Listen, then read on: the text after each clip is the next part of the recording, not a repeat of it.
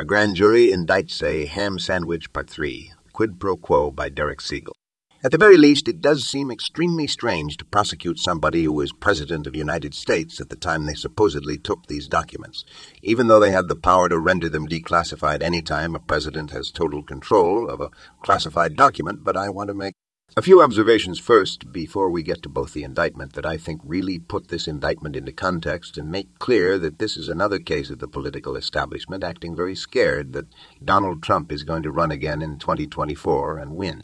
All polls right now show that he would, because they fear his return to the White House and believe they may not have a chance to defeat him politically. They thought they did in 2016.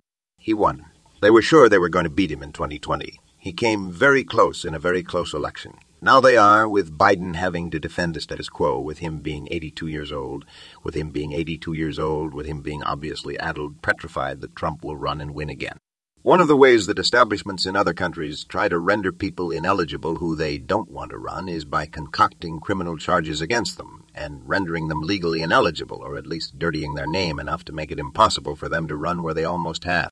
To run from a prison cell, which very well may be the case with President Trump, given not just this indictment, but also the one that came in April from the Manhattan D. We just saw what happens when Trump has to face a Manhattan jury and the defamation case brought by the writer John Carroll, who claims that Trump defamed her by denying that he sexually assaulted her in a Bergdorf Goodman dressing room. He lost that case. Even though there are massive holes legally speaking, in that case he could end up being convicted for that indictment.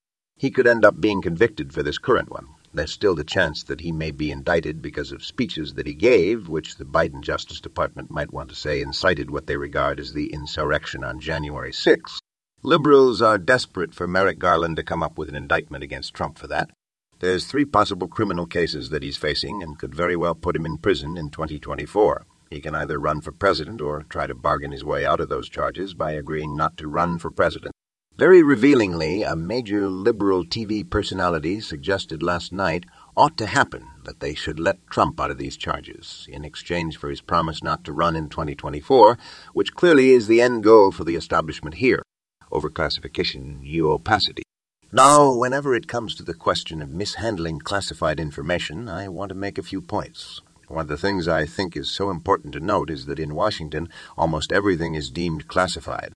All the time we hear because the government wants us to think that if a document is deemed classified or secret, and especially top secret, it means that this is an incredibly sensitive document. That national security would be jeopardized if anybody were able to see it. And yet, to say that that's untrue and that's a fairy tale is to put it mildly. The reality is one of the main problems we have in the United States is that the United States government reflexively makes everything that it does a secret legally, to the point where it's a felony to reveal anything that they do. If you think about it, in a healthy democracy, in a functioning republic, the way things are supposed to work is that we're supposed to know essentially everything about what our government does.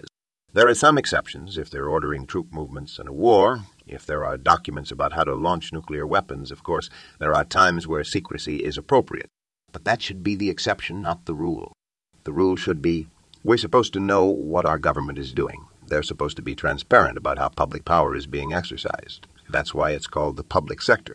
It's supposed to be something that everyone can see how they're exercising their power, with very few exceptions. Conversely, the government's not supposed to know anything about what we do as private citizens. That's why we're called private citizens. That's why the right to privacy is guaranteed in the Constitution. That's why the founders emphasized all the protections that we had to have over the government's ability to learn things about us, to search our homes, to search our documents. They could only do that with a search warrant and a finding of probable cause. So the framework in any healthy democracy is we know everything about what our government does, and they know nothing about what we do. And again, there are some exceptions to that as well. The government is supposed to learn things about us. If they can go to a court and show there is probable cause that we committed a crime, they get a search warrant. They can read our emails or listen to our phone calls. But that's supposed to be the exception. And what has happened in the United States is that it is completely reversed. In the United States, almost everything the U.S. government does is secret, is taking place behind a wall of opaque lack of transparency. We know almost nothing about what our government does because everything's done in the dark behind this wall of secrecy.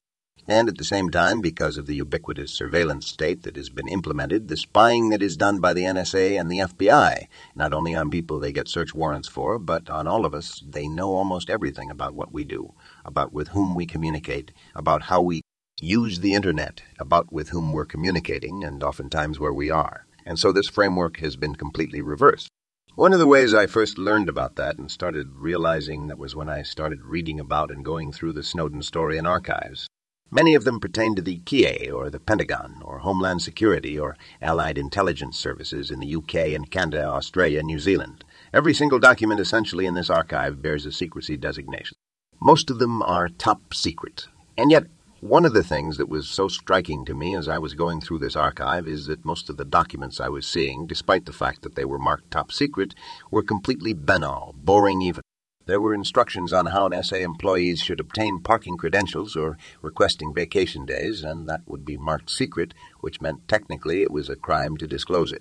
That was true of the vast majority of the archive. That's because in Washington everything is reflexively a secret. It's reflexively marked classified. Therefore, it's illegal to describe what the government is doing. So often, for that reason, when I hear, oh, so-and-so leaked classified information or was careless with classified materials, the reason I scoff at that is because I know that most often classified documents are harmless. They're empty. It just means the government is talking about them or doing them. That's all it means. There's no discretion ever exercised about what should and shouldn't be secret. Everything is made secret in Washington. We just heard about the now-forgotten leak by that young leaker Jack Teixeira, who was discovered on Discord. When that leak was first unveiled, and there were reports that he had leaked classified, top-secret information, we heard, oh, these are the most sensitive documents the government has, and this is the most damaging and destructive leak in American history, as though the documents they're always trying to imply contain the names of undercover agents in the field, Chiao undercover agents or people who are working as informants to the U.S. government. Now, when we saw the documents, we saw that all of that was untrue. There was almost nothing in these documents that was barely above the level of what was publicly reported about the war in Ukraine. There were a few documents showing where U.S. troops were stationed, possibly that is legitimately classified. But it's not as though the world crumbles if that gets revealed because those documents were revealed, and to this day, there's no harm demonstrated. And that's true in almost every case. When WikiLeaks first published its mother load of top-secret information, many national security officials came out under the Obama administration and claimed WikiLeaks had blood on its hands. And yet, later on, when media outlets tried to investigate that claim, they discovered that there was actually no harm that could be demonstrated to any individual as a result of WikiLeaks' publication. They hadn't uncovered the names of any agents in the field. They hadn't put anyone in danger because they were actually very careful about how they were redacting those documents. Even the documents in unredacted form ended up being harmless, though informative. The same is true during the Snowden case. They made all those claims about how blood would be on the journalists' hands because they were disclosing these documents. To this day, if you ask a single national security official to be specific about any harm that was caused as a result of the reporting they did, they are incapable of providing any explanation. The same can be said with the Pentagon Papers. It's always the same claim. Oh, this is an incredibly dangerous leak. It puts people in harm's way. The reality is the only people put in danger, and the only people put in danger, and the only people these leaks harm are the people whose criminal acts or deceit are unveiled. That's who gets harmed, and almost never the public. Now, we've already heard in the indictment that some of these documents that President Trump is alleged to have taken involve things like nuclear strategy and a potential attack on Iran. But there's absolutely no evidence. It's not even alleged that any harm got created as a result of President Trump's mishandling of these materials. If he in fact did it, or his decision to share with certain people what the content of these documents was, he was able to do that for 4 years had he wanted to the extent there's an implication that he was trying to help America's enemies or anything else.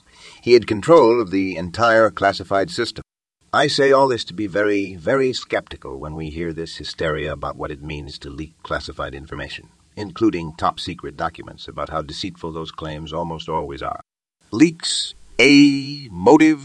The point that I want to make is in these cases where people leak, classify information, the motive is always the most important question. There's a big difference between being careless with classified information, the way President Trump is accused of, the way Hillary Clinton was accused of, nobody ever got charged, versus having some malicious motive, the way David Petraeus, President Obama's former CIA director, was accused of. When he shared genuinely sensitive documents with his mistress in order to enable her to write an adoring biography of him, or when Leon Panetta shared top-secret information about the operation that led to Osama bin Laden's capture because he wanted filmmakers in Hollywood to be able to make a pre-election hagiography about President Obama and his capture of Osama bin Laden called 0-30. Obviously, if someone sells classified information to an enemy government or passes them to an enemy government, that's a malicious motive entirely. Then you have the most noble motive, which is when somebody inside the government who has access to classified information discovers that the government is lying or engaging in criminality, and the disclosure of these documents would reveal it. So what is President Trump's motive here, allegedly? Was he trying to help the enemy government? Was he trying to expose government secrets to put people in danger? There's no allegation of that. At the most extreme, this is a case of carelessness, of taking some documents that he should have left in the White House but believing he had the right to take them because he was the president. I think that is another key point, and that's what makes this case so bizarre. It's one thing to take lower-level national security officials and prosecute them for disclosing classified material without authorization because they have no legal right to declassify information. The classification designations bear on them, bind them. When it comes to the person who is the president, if they have the power to declassify, then, at the most extreme, it's a bureaucratic transgression. To take documents without having first declassified them, it's a bureaucratic oversight, just like the indictment in Manhattan that alleges that President Trump and the Trump Organization improperly classified the payments to Stormy Daniels as payments to Michael Cohen. It was a bookkeeping misdemeanor at its most extreme that Alvin Bragg turned into a felony for political motives. It's not unlike what this case is either. If you think about it, they acknowledge that President Trump had the power to declassify this material if he wanted. They allege that he failed to, that he forgot to, that he neglected to, but he could have. And if had he done so, there's no question this wouldn't be a crime once material is declassified. It's no longer a crime to take it, to mishandle it, to show it to other people, and so if President Trump had the power to declassify this information, and the argument is he just failed to, at best, the 7 felony counts amount to what is really nothing more than a bureaucratic oversight, which happens to be the same basis for the Manhattan indictment as well. I think we have to be able to draw a distinction between a bad judgment and breaking the law. When the federal police apparatus conflates the two, that's a threat to liberty for everyone, not just President Trump, but every American, where every misjudgment is treated as a violation of law. Good leaks as fuel for Washington. The hypocrisy at the heart of this case, and the reaction to it, is so large that it could explode mountains. Washington runs on leaks of classified information every single day. Literally every single day. Literally every single day. People inside the government call up their favorite media employees, their favorite employees of corporate media, and they leak classified information to them, oftentimes completely fabricated information concealed behind the classified label to make it appear authentic. And yet almost nobody is prosecuted for such leaks ever, even when the motive is purely political. Throughout the Trump years, we had some of the most serious, some of the gravest leaks of classified information, leaks imaginable to the Washington Post and the New York Times seemingly every day as part of Russiagate or other efforts to sabotage or undermine Donald Trump. To this day, nobody cares about finding those leakers because in Washington, leaking classified information is what makes that city run. It's what makes the political establishment run. It's what makes the media establishment run. Just to give you one example with the case of Michael Flynn, the incoming national security advisor for President Trump, who was prosecuted by the Mueller investigation for the crime of picking up the telephone and calling the Russian ambassador in order to say, "I'm about to become national." Security advisor and I think we should smooth over us Russian relations, which is exactly what you would want an incoming national security advisor to do, but because they were determined to criminalize Michael Flynn, they turned that into a felony. Then the FBI, on its own accord, went to General Flynn, having learned through a telephone intercept that they talked to the ambassador, and they made a perjury trap for him. They said, "When you talked to the ambassador, the Russian ambassador, did you talk about sanctions?" This was weeks later. His memory was foggy. He had no reason to cover it up. It wouldn't have been a crime for him to talk to the Russian ambassador. They claim, and the notes are very ambiguous, that General Flynn said, "I'm not sure I did, or I don't think I did." That became the foundation for the criminal prosecution, a perjury or obstruction charge, which is what they do. They turn process crimes into the way to criminalize the people that they don't want, that they want criminalized. For years, under liberal jurisprudence, there was a belief most vehemently expressed by Ruth Bader Ginsburg and other liberal justices in the Supreme Court that you should not be able to be turned into a criminal simply because you falsely deny behavior to the FBI that you have the right to deny. To the FBI, things that you've done that could lead to a criminal prosecution, that that's a form of the right against self-incrimination. And yet, that was the entire basis of the prosecution of Michael Flynn. The important thing about this prosecution is that the only reason we learned that Michael Flynn called Ambassador Kislyak and talked about sanctions was because the NSA was spying on Ambassador Kislyak. He was a target of NSA surveillance, which makes sense. He's a high-level official of an adverse foreign government. That's what the NSA does. And they happened to catch Ambassador Kislyak talking to an American citizen, Michael Flynn, even though they had no warrants. Now, this spying, this kind of eavesdropping, where the NSA spies on a foreign citizen and therefore claims they need no warrants, enables them to eavesdrop on a call that an American citizen has with that foreign target. That was the basis for the Bush-Cheney illegal eavesdropping scheme in 2002. It used to be you needed a warrant if you found out that someone you were listening to ended up talking to an American citizen, because foundational to American democracy and the American Constitution is the idea that the U.S. government cannot spy on your calls unless it has a warrant, even if you're talking to a foreign adversary or a foreign citizen. But by 2008, the Congress, with the support of the Democratic Party, changed that law and retroactively legalized the Bush-Cheney spying program to make it legal for the NSA to spy on your calls without a warrant, as long as you're talking to a foreign citizen. And that was how they eavesdropped on the call of Michael Flynn, even though they had no warrant to do so. They claimed, Michael Flynn wasn't really our target. Our target was the Russian ambassador whom he called. The way we ended up learning about Michael Flynn's conversation with the ambassador is because somebody inside the U.S. government leaked the transcript of the NSA intercept to David Ignatius of the Washington Post, who was the first in early 2017 to report that Michael Flynn had called the Russian ambassador and talked about sanctions.